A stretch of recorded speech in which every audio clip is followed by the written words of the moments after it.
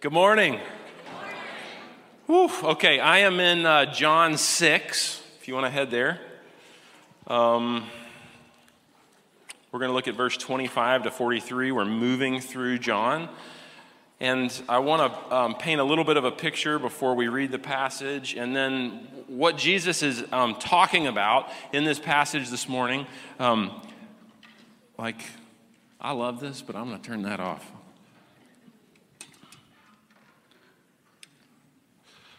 I probably messed up the live stream, so if I did, I'm sorry.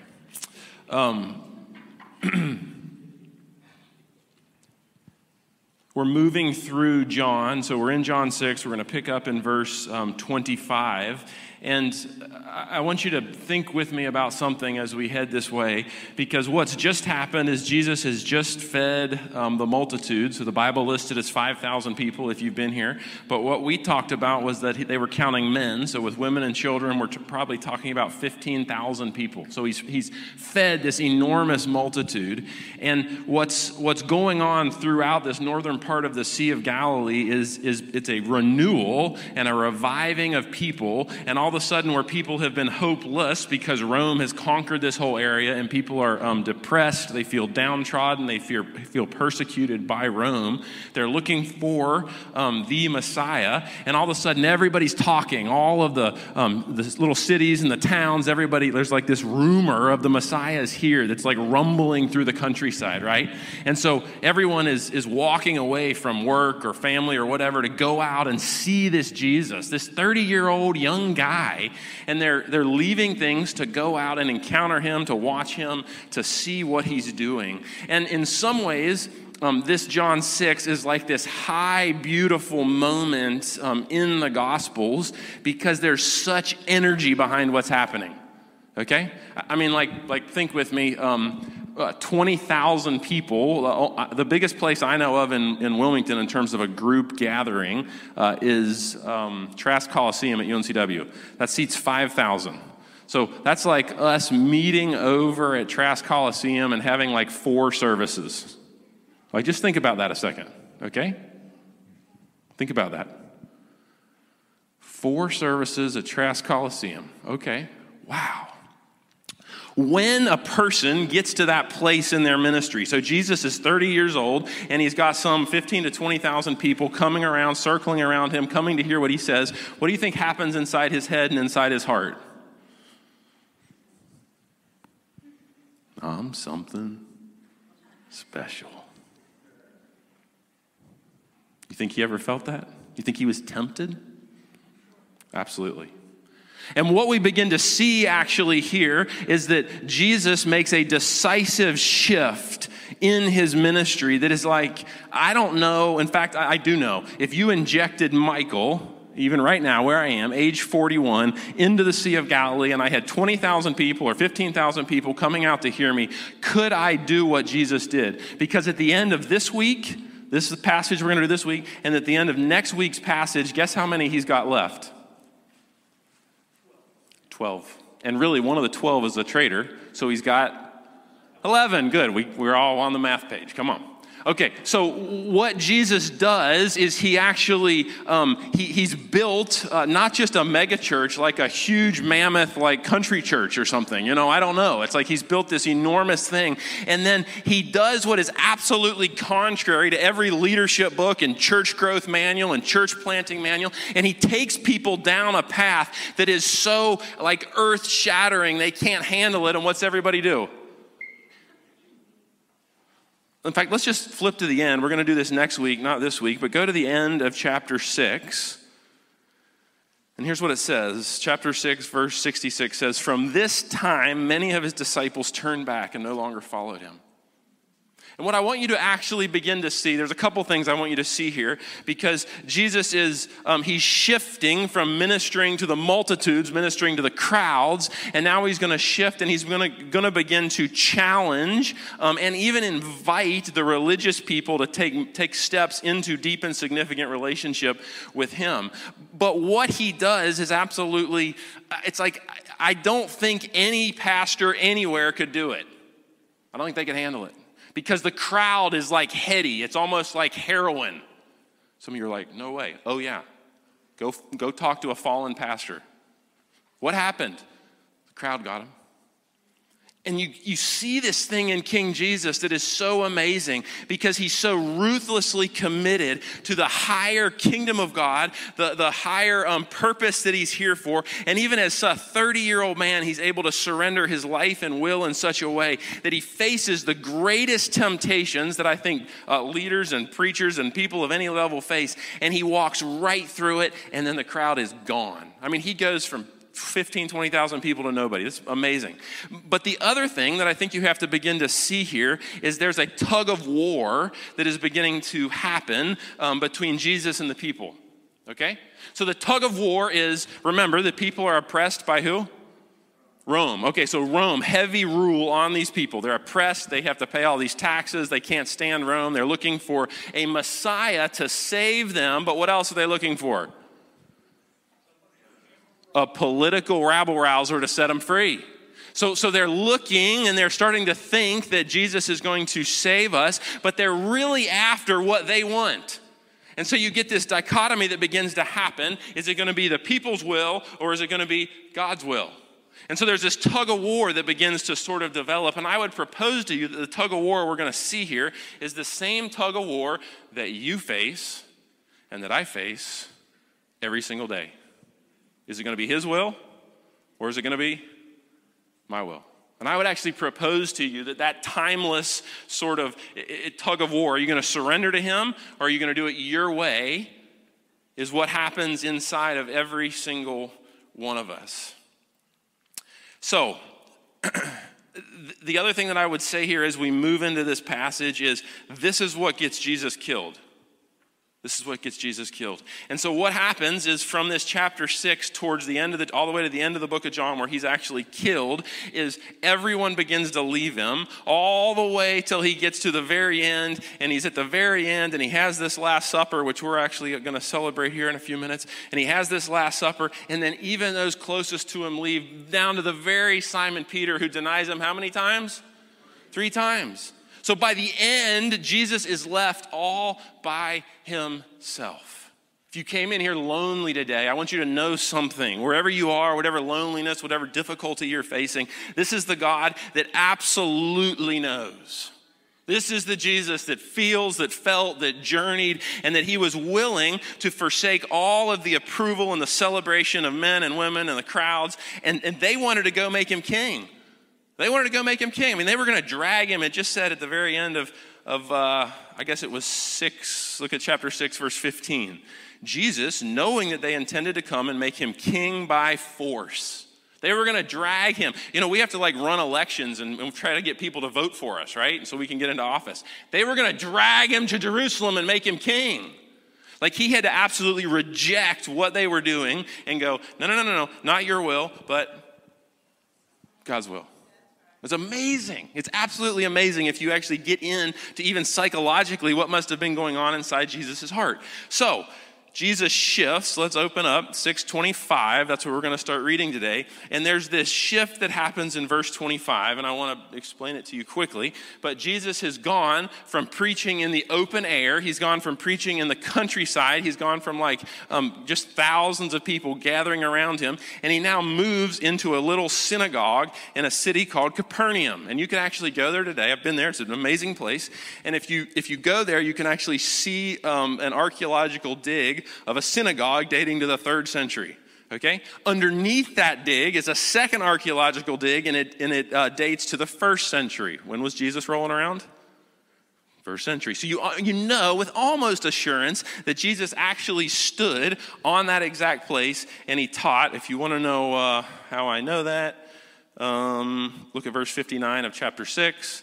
He said this while teaching in the synagogue in Capernaum. Okay, so that's how we know. So Jesus is now making a move. So he's moving from the countryside, from teaching the masses, and he's moving into an indoor setting where he's actually going to begin to teach and address the religious leaders. Now, what's fascinating, and you have to understand here, is Jesus really never is harsh or critical or ugly to people who are in staunch, outright sin. Do you know that?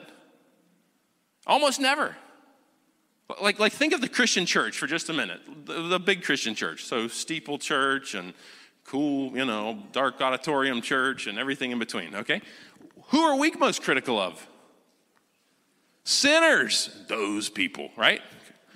But this is the Jesus that is always inviting those people, and who he's actually moving in now to challenge are the religious leaders, which is ultimately what cost him his life. So let's read. I'm going to read 25. I'm going to go all the way to verse 43. And before we do, I want you to see one more thing about this passage.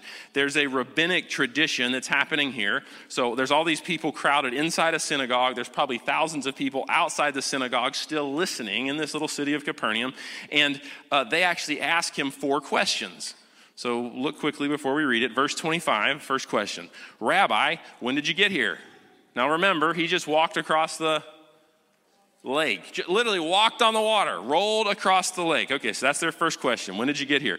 Question number 2 is in verse 28. What must we do to do the work God requires?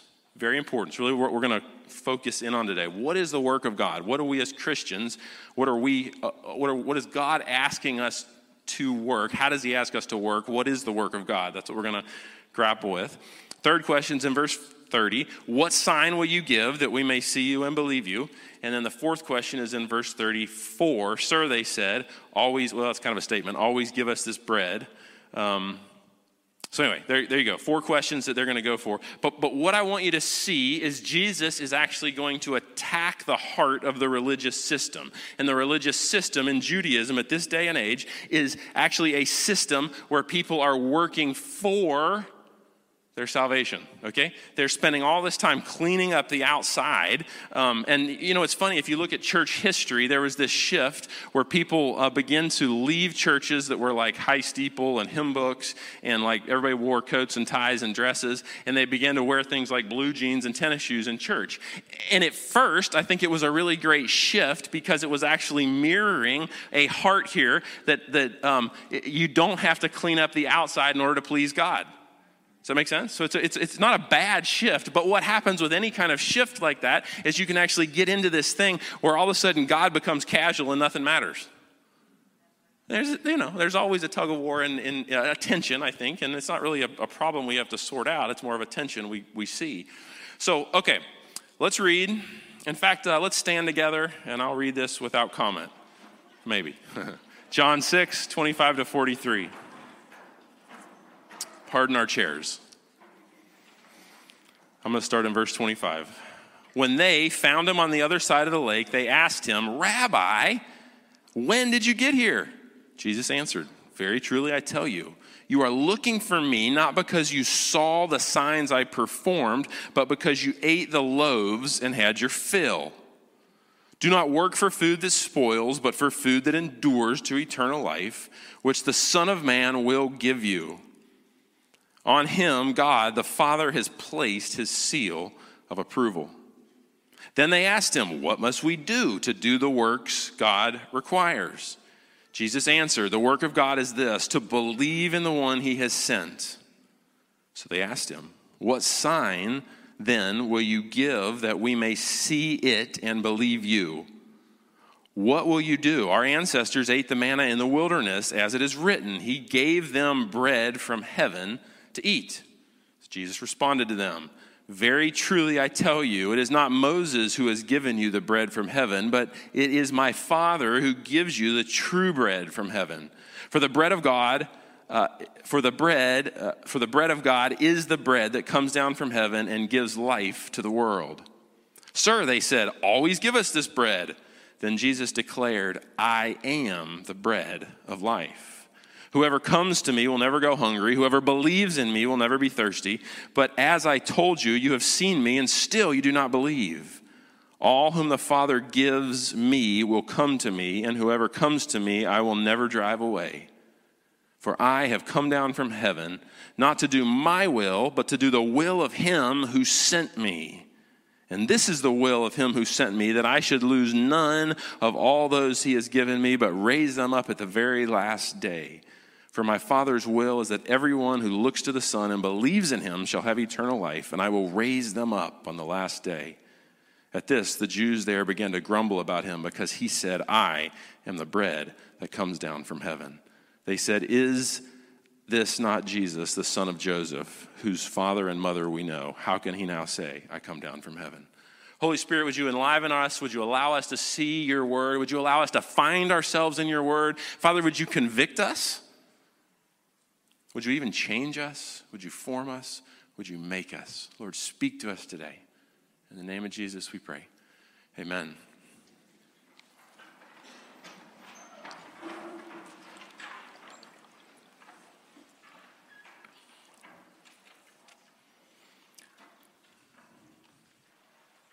So Jesus has just moved into a synagogue. Jesus has just positioned himself to, he's not initially attacking the religious leaders. He's actually inviting them to step out of their religion into relationship. Although once you're in that spot and you're feeling pretty good about yourself, guess what you don't want to do?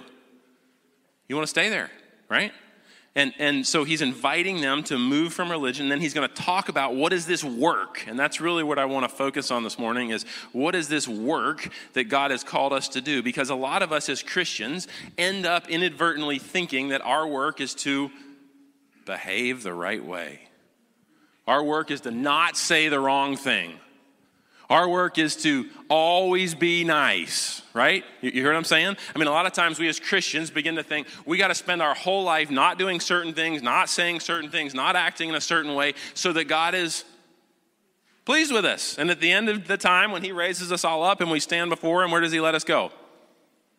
Heaven. So if you really sit down and start asking any Christian off the street questions, most of us have a murky, mixed theology of not just a grace-based, we surrender our life and exchange our busted life for the life of Christ in us and through us, but rather we're still performing to please a God.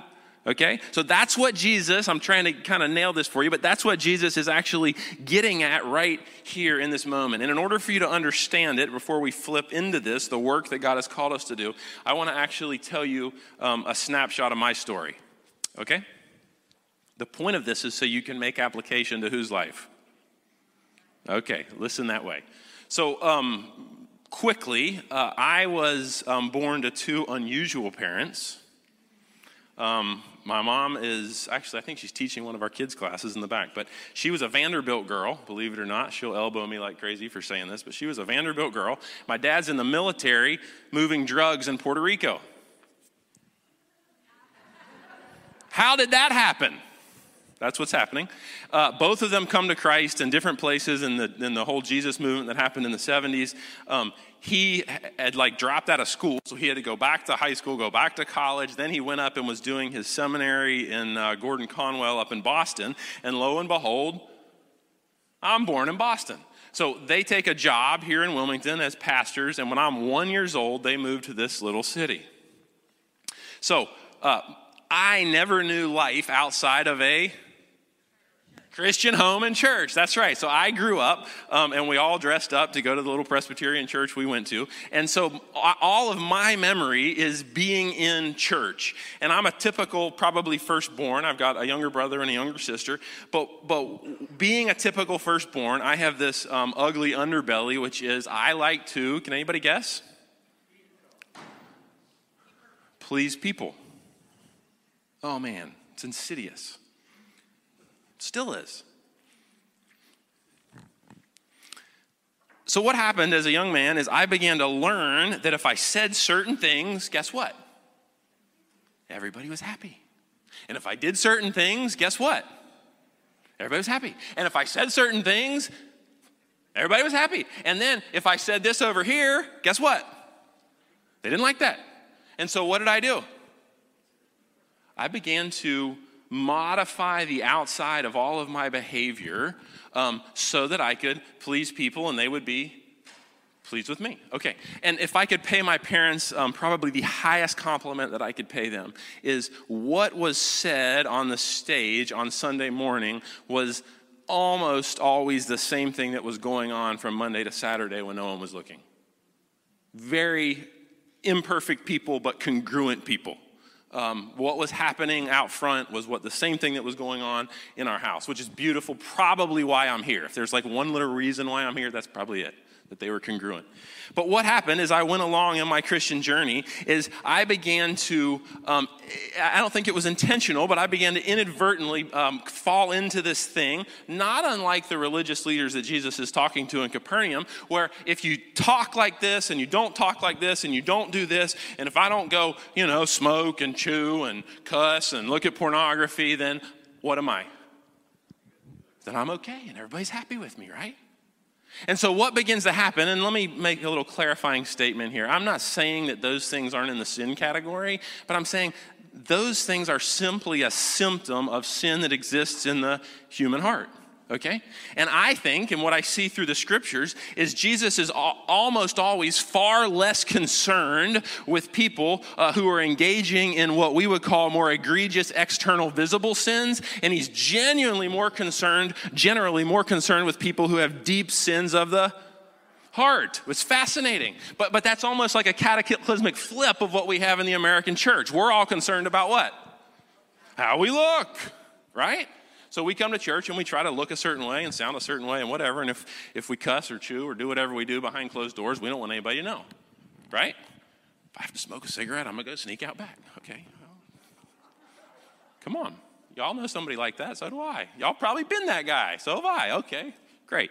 But here's the point, is what Jesus and what makes Jesus so, it almost makes him appear reckless, is because the people he goes after are the people who look good, sound good, smell good, seem good, are doing everything right, are obeying all the rules, and Jesus keeps going after them. Because where is their sin? Sins of the heart.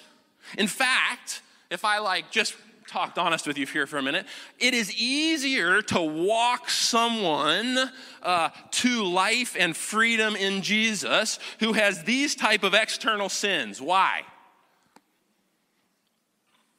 Because they already know they're a scallywag.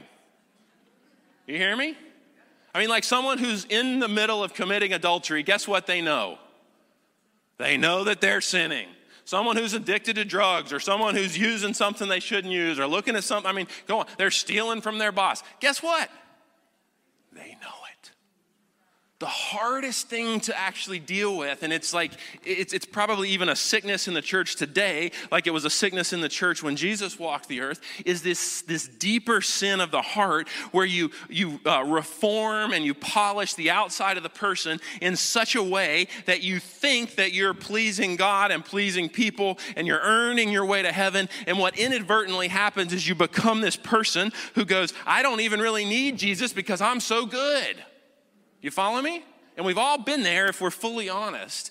So in my story, what began to happen as a young teenager, actually when I went to school here, it is so weird, I went to school here. As a middle schooler, I did, 7th and 8th grade.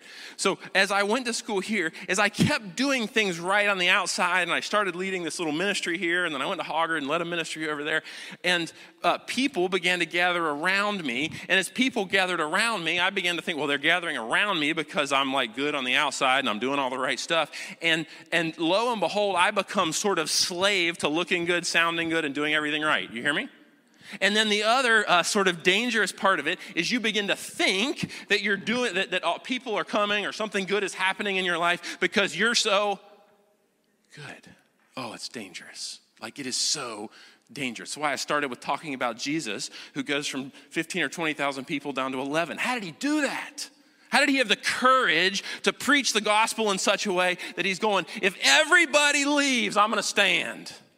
If nobody's here, I'm going to stand and point to Yahweh God, and I'm going to do what God's called me to do. And he actually, I'll show you in the Greek next week, but he actually at the end, he is heartbroken, and he's like, are you going to leave me too?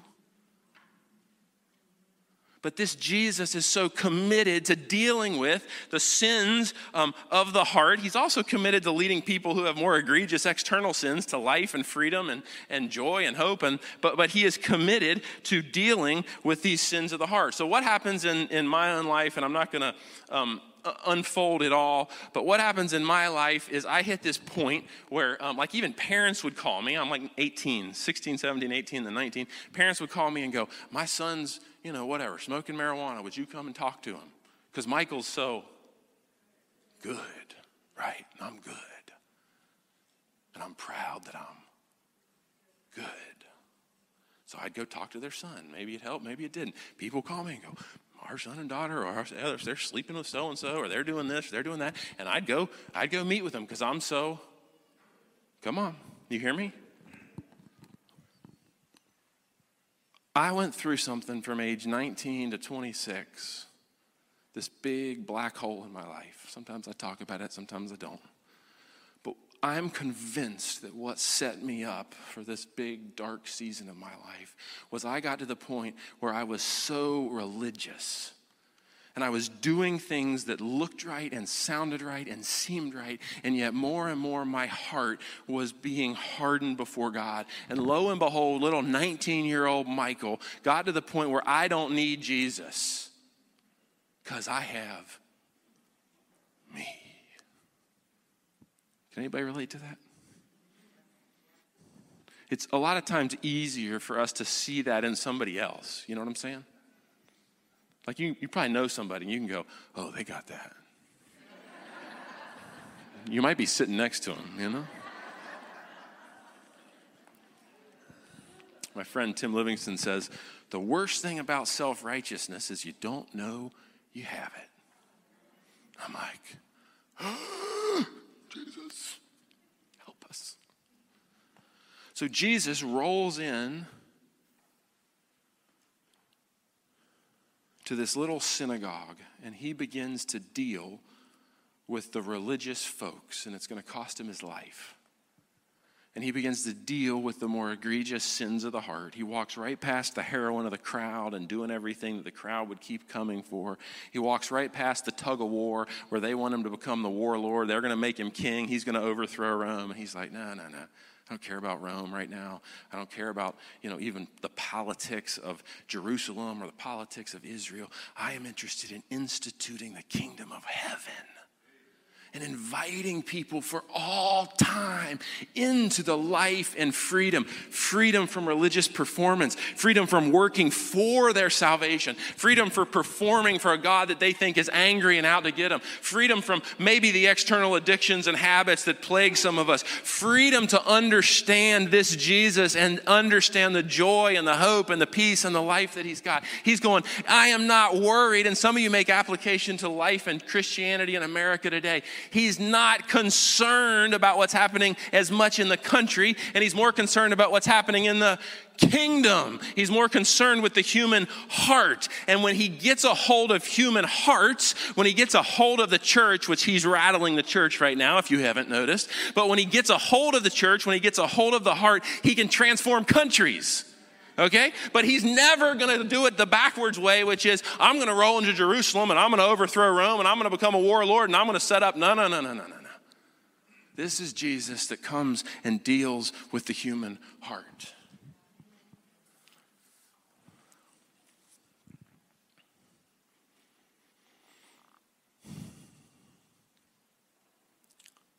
So in verse 29, verse 28, the people ask him, what must we do to do the works God requires? This is very rabbinic. This is normal for a Hebrew culture. They're going to ask a question of the teacher, and the teacher is going to respond. So they ask a question, what must we do to do the works God requires? Here's how he answers. The work of God is this, to believe in the one he has sent. So by that statement, now think with me, you got all these religious people around who've spent their life cleaning up what? The outside. They're performing to earn their way to heaven. And all of a sudden, Jesus says, your work is to what? Read it again. The work of God is this, to believe. So you have these religious leaders who are sitting there, and Jesus says, your work is to believe, and they're sitting there under now the weight of condemnation of their own sin, because they're like, I get up every day, and I do everything right, and I pay my tithe, and I don't cuss, and I don't blah, blah, blah, blah, blah. Come on, fill in the blank, right? And they're going, I have given everything to this, and this guy, this 30-year-old punk kid, walks in here, and he's going to flip my religion on its head, and he's going to say, all I have to do is believe? Like what's happening and what's at risk is this young 30-year-old upstart is he's going to roll in here and he's going to take our big synagogue away. He's going to take our church away because he's telling people they don't have to work anymore. And then they won't tithe and then they won't. You hear it? Like Jesus is leading this radical shift in faith. And he's going, okay, so what is your work? Your work is to believe. It's like, believe? Believe. Oh. No wonder they're angry. Philippians 2:12 and 13, the Apostle Paul wrote it, but he says, continue to work out your salvation with fear and trembling. For it is God who works in you to will and act in order to fulfill his good purposes. So who works? God's working. We're working out, and I think where Christians get really monkeyed up all the time is they work for. You hear me? Like instead of leading your life from a place of full rest before God, because it's the finished work of the cross. Well, Michael, why don't you just say the work of the cross? Because the finished work of the cross means he has done it all. He has paid it all. There's nothing else for Michael to do except believe. Oh, my goodness. That's like somebody take a deep breath. Oh. You mean God is pleased with me just because I exchange my broken life for the life of Jesus in me? Everybody shake your head. Yes. What? You're going to wreck the church, Michael. Maybe so.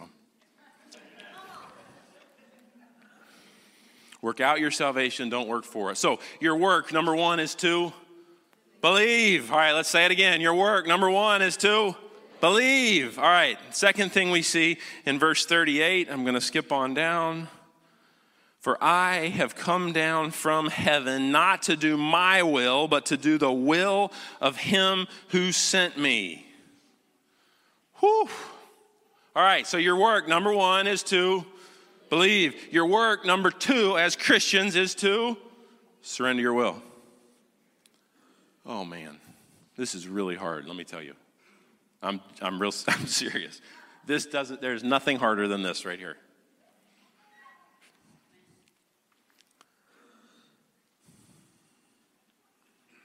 Your work, number one, is to believe. Your work, number two, is to surrender your will. Not just one time, but every single day.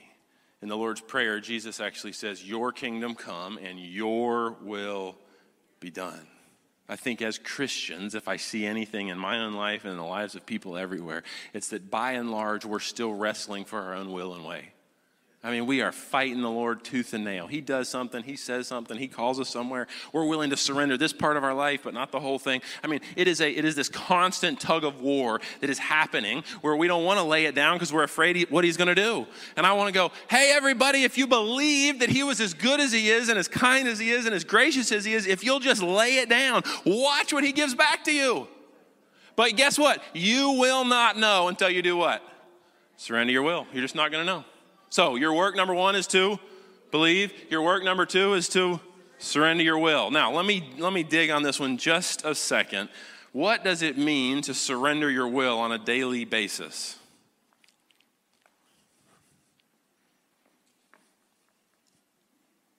Let me give you a little thing that I have learned to do in my own life. How do I surrender my will? Because I've wrestled with this a good bit before the Lord. Lord, how do I surrender my will on a daily basis? And some of you know me, and some of you have heard me say things like, I get up really early every morning. And you're like, oh, Michael's got great willpower. Listen to me. I do not. I do not.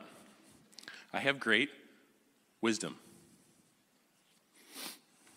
So I'm going to consistently, in order to surrender my life on a daily basis, I'm going to consistently choose the wisdom of God over my own willpower. Now, what do I mean? Well, if I'm constantly looking at something on my phone that I don't need to be looking at, whether that's pornography or you might be one of those Christians that's so tied to the news. You hear me? I can't ever get up in the morning and read my Bible and spend a few minutes sitting in the presence of the Lord Jesus because I'm so fascinated with scrolling Instagram. What's wisdom say? Get a what? Come on. Get a flip phone. Dead serious. Well, that is so simple. Michael, I can't give up looking at the news or Facebook or Instagram or Twitter or pick your poison. I don't know. I can't give it up. I try to read my one-year Bible and then I get going and I start scrolling, Instagram. Come on, everybody in here knows that because I see you make lots of comments on Facebook, which means I was looking at. Here's what I'm saying, though. You surrender your life to Jesus, and if you're in here and you've never surrendered your life to Jesus, that's where it all begins. You surrender your broken life to him. He gives you his glorious life that now takes up residence inside of you. You give him your brokenness. You exchange your brokenness for his righteousness. It's this big exchange. But then you make the exchange daily. And I'm convinced that one of the ways we make that exchange is we choose the path of wisdom over willpower, because willpower is going to leave you high and dry. In other words, I like donuts. I like donuts, okay? My grandpa owned a bakery, and everybody in my family likes donuts. I have to go, Abby, I like donuts. My willpower is not strong enough to resist those donuts. So what do I say? Please don't buy donuts. You hear me? No, what am I choosing? I'm making this like silly and funny, but like go with it because there's something powerful here. How do you surrender your will daily? So I'm talking to us as believers who've surrendered our life to him. Now we're going, okay, how do I surrender my will daily? Well, I don't want to spend my life eating donuts because Ezra's 2, I was actually just out, I got to go rock climbing this past weekend. It was amazing. I had a great time, and I reminded myself that when Ezra's 12, so in 10 years, I want to be able to climb with him. And guess what I can't do every day if I want to do that? Eat donuts. Now, I'm being silly, but like, hear me here, because there's something, and then we could go around the entire room. We could talk to everybody. Everybody's got at least one or two things that you are struggling with, and if you would begin to surrender your will in that area by choosing wisdom over willpower, you'd see some victory. You hear me?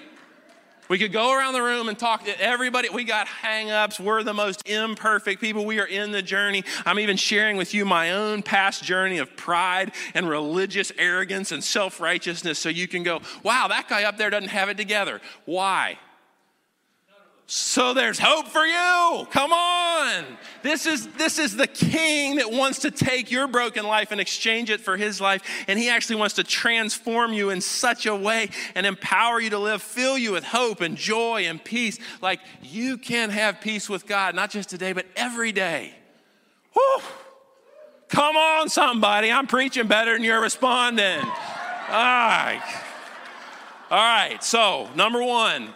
What is your work? To believe. Number two, what's your work? To surrender your will. Two other thoughts on that before I roll past. You might have a greed problem. The same thing is true. You might have a pride problem. The same thing is true. Like choose wisdom over willpower and look at the area that the Holy Spirit is putting his hand or finger on in your life. And then if you've got a greed problem, start buying lunch for the person you're with every time you go out. You hear me? If you've got a pride problem, begin to stand up on a stage in front of people and tell them your deepest, darkest secrets and your big sin. You hear me? Like I'm telling you, like see it and then take it head on, because this is the God that if you will surrender it, ask him to take you through the journey, he will give you the tools and empower you to overcome. Your work, number one, is to believe. Christianity makes a lousy religion because of this. Religion is working your way to God. Every religion on the face of the earth, I've studied them, is all working your way to God. Christianity is about believing and resting in the finished work of the cross because he's done it. Your work, to believe. Your work, number two, to surrender your will.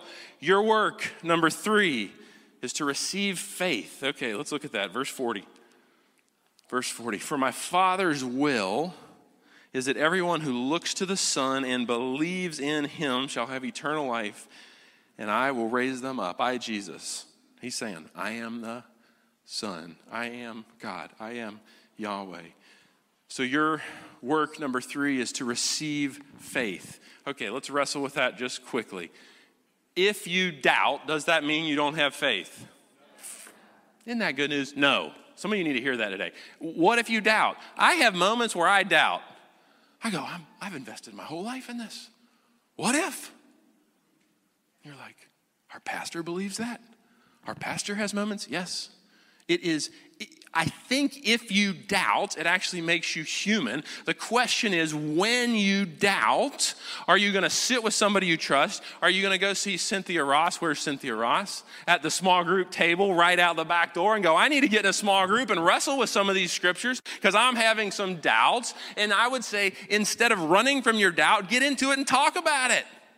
Like begin to share and go, I'm not sure, and wrestle with the scripture, because I'm convinced that if you will engage, number one, Jesus, but number two, each other in authentic, deep, and genuine relationships, that you can actually work through the doubt.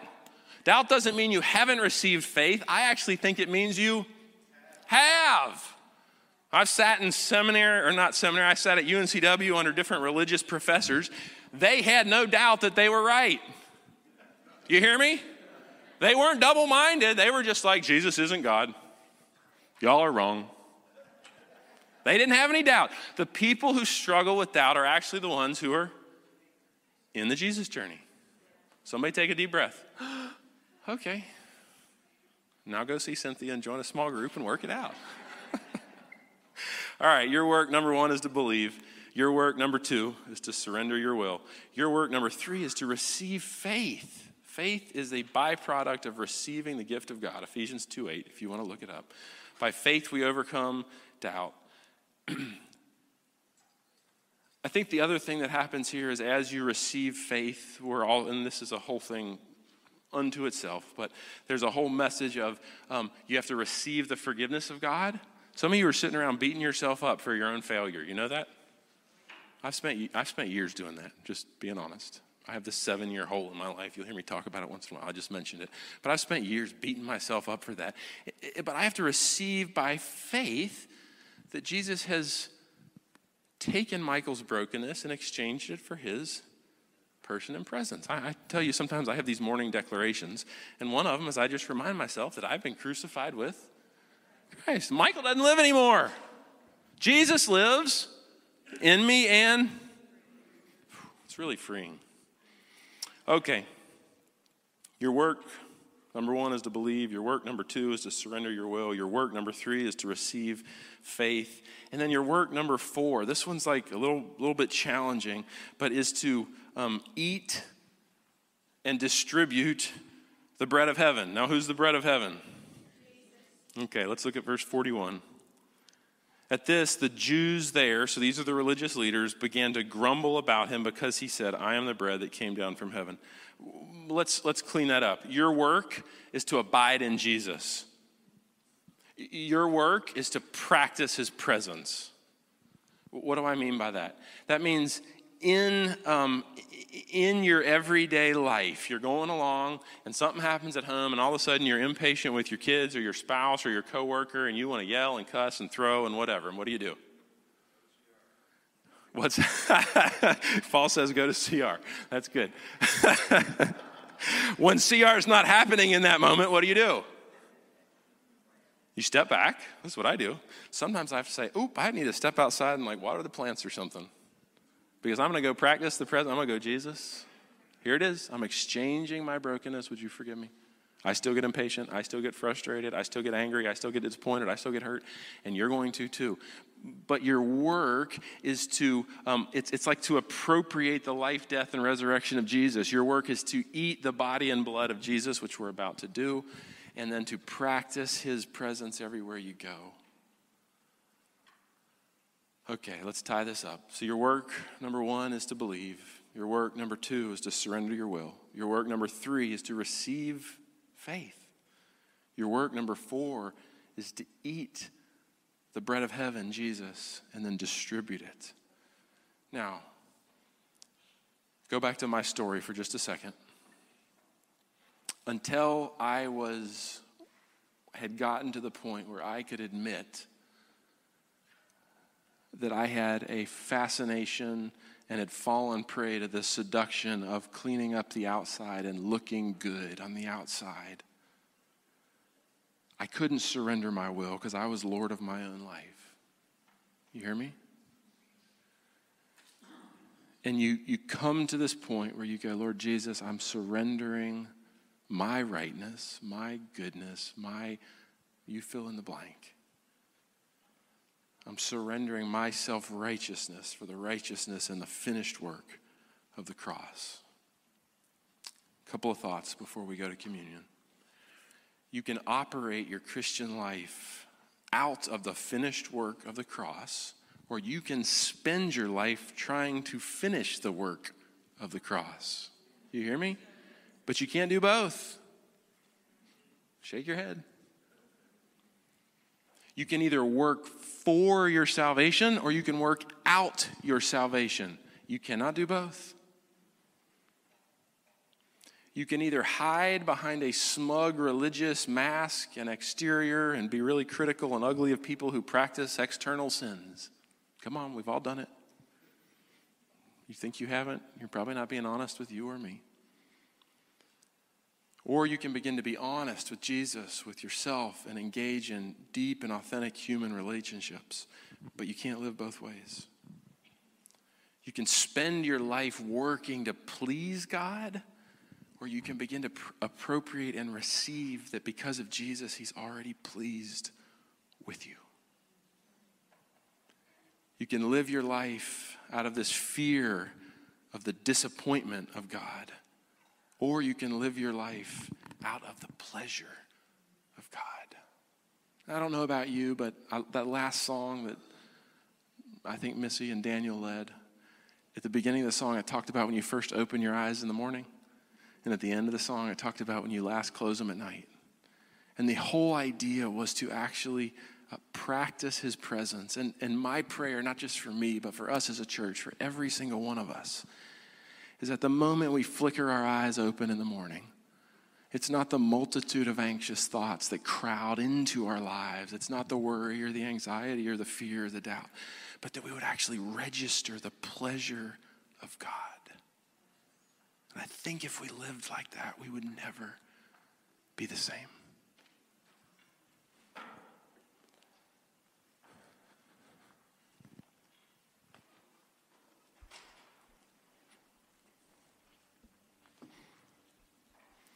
You guys can start playing whenever you're ready. I'm going to read Luke 22 as we celebrate the Lord's Supper. I want you to hear it right from the scripture. If you want to follow along, it's verse 14 to 20, but you might just want to let the word wash over you as we celebrate communion. When the hour came, Jesus and his apostles reclined at the table. And he said to them, I have eagerly desired to eat this Passover with you before I suffer. Where is he going to suffer? The cross. For I tell you, I will not eat it, bread and wine, again, until it finds fulfillment in the kingdom of God. After taking the cup, he gave thanks, and he said, take this and divide it among you, for I tell you, I will not drink again until the fruit of the vine, until the kingdom of God comes. And he took bread, and he gave thanks, and he broke it, and he gave it to them, saying, this is my body given for you. Do this in remembrance of me. In the same way, after supper, he took the cup, saying, this cup is the new covenant in my blood, which is poured out for you. Let my heart want for nothing but you, just you. Let my heart want for nothing but you, just you. The riches of this world could never satisfy. Let my heart want for only Jesus. Let my heart want for nothing but you, just you. Let my heart want for nothing but you, just you. The riches of this world could never satisfy. Let my heart want for only you. Let my heart want for only you. Let my heart want for only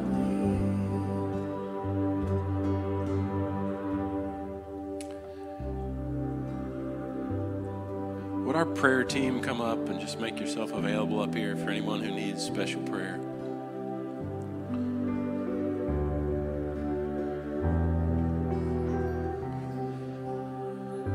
These aren't scary people, by the way. They're just people who've given their lives to Jesus and say, Jesus, use me.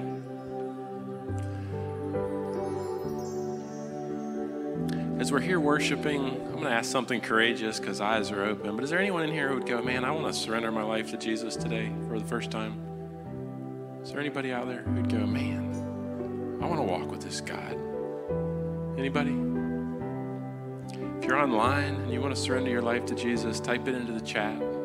One of us will circle back with you. I'm going to be standing up here afterwards. If you need special prayer, if you'd love to give your life to Jesus, I'd love to pray with you. These are great people all the way across, trusted people. So come on up if you need special prayer. And as you go today, go under the revelation that this is the God who's already worked so that we have to believe and receive what he's already done. Lord Jesus, as you send us out of here, send us out as a body of believers who believes more fully in you and walks it out in the name of Jesus. Amen. Go with Jesus.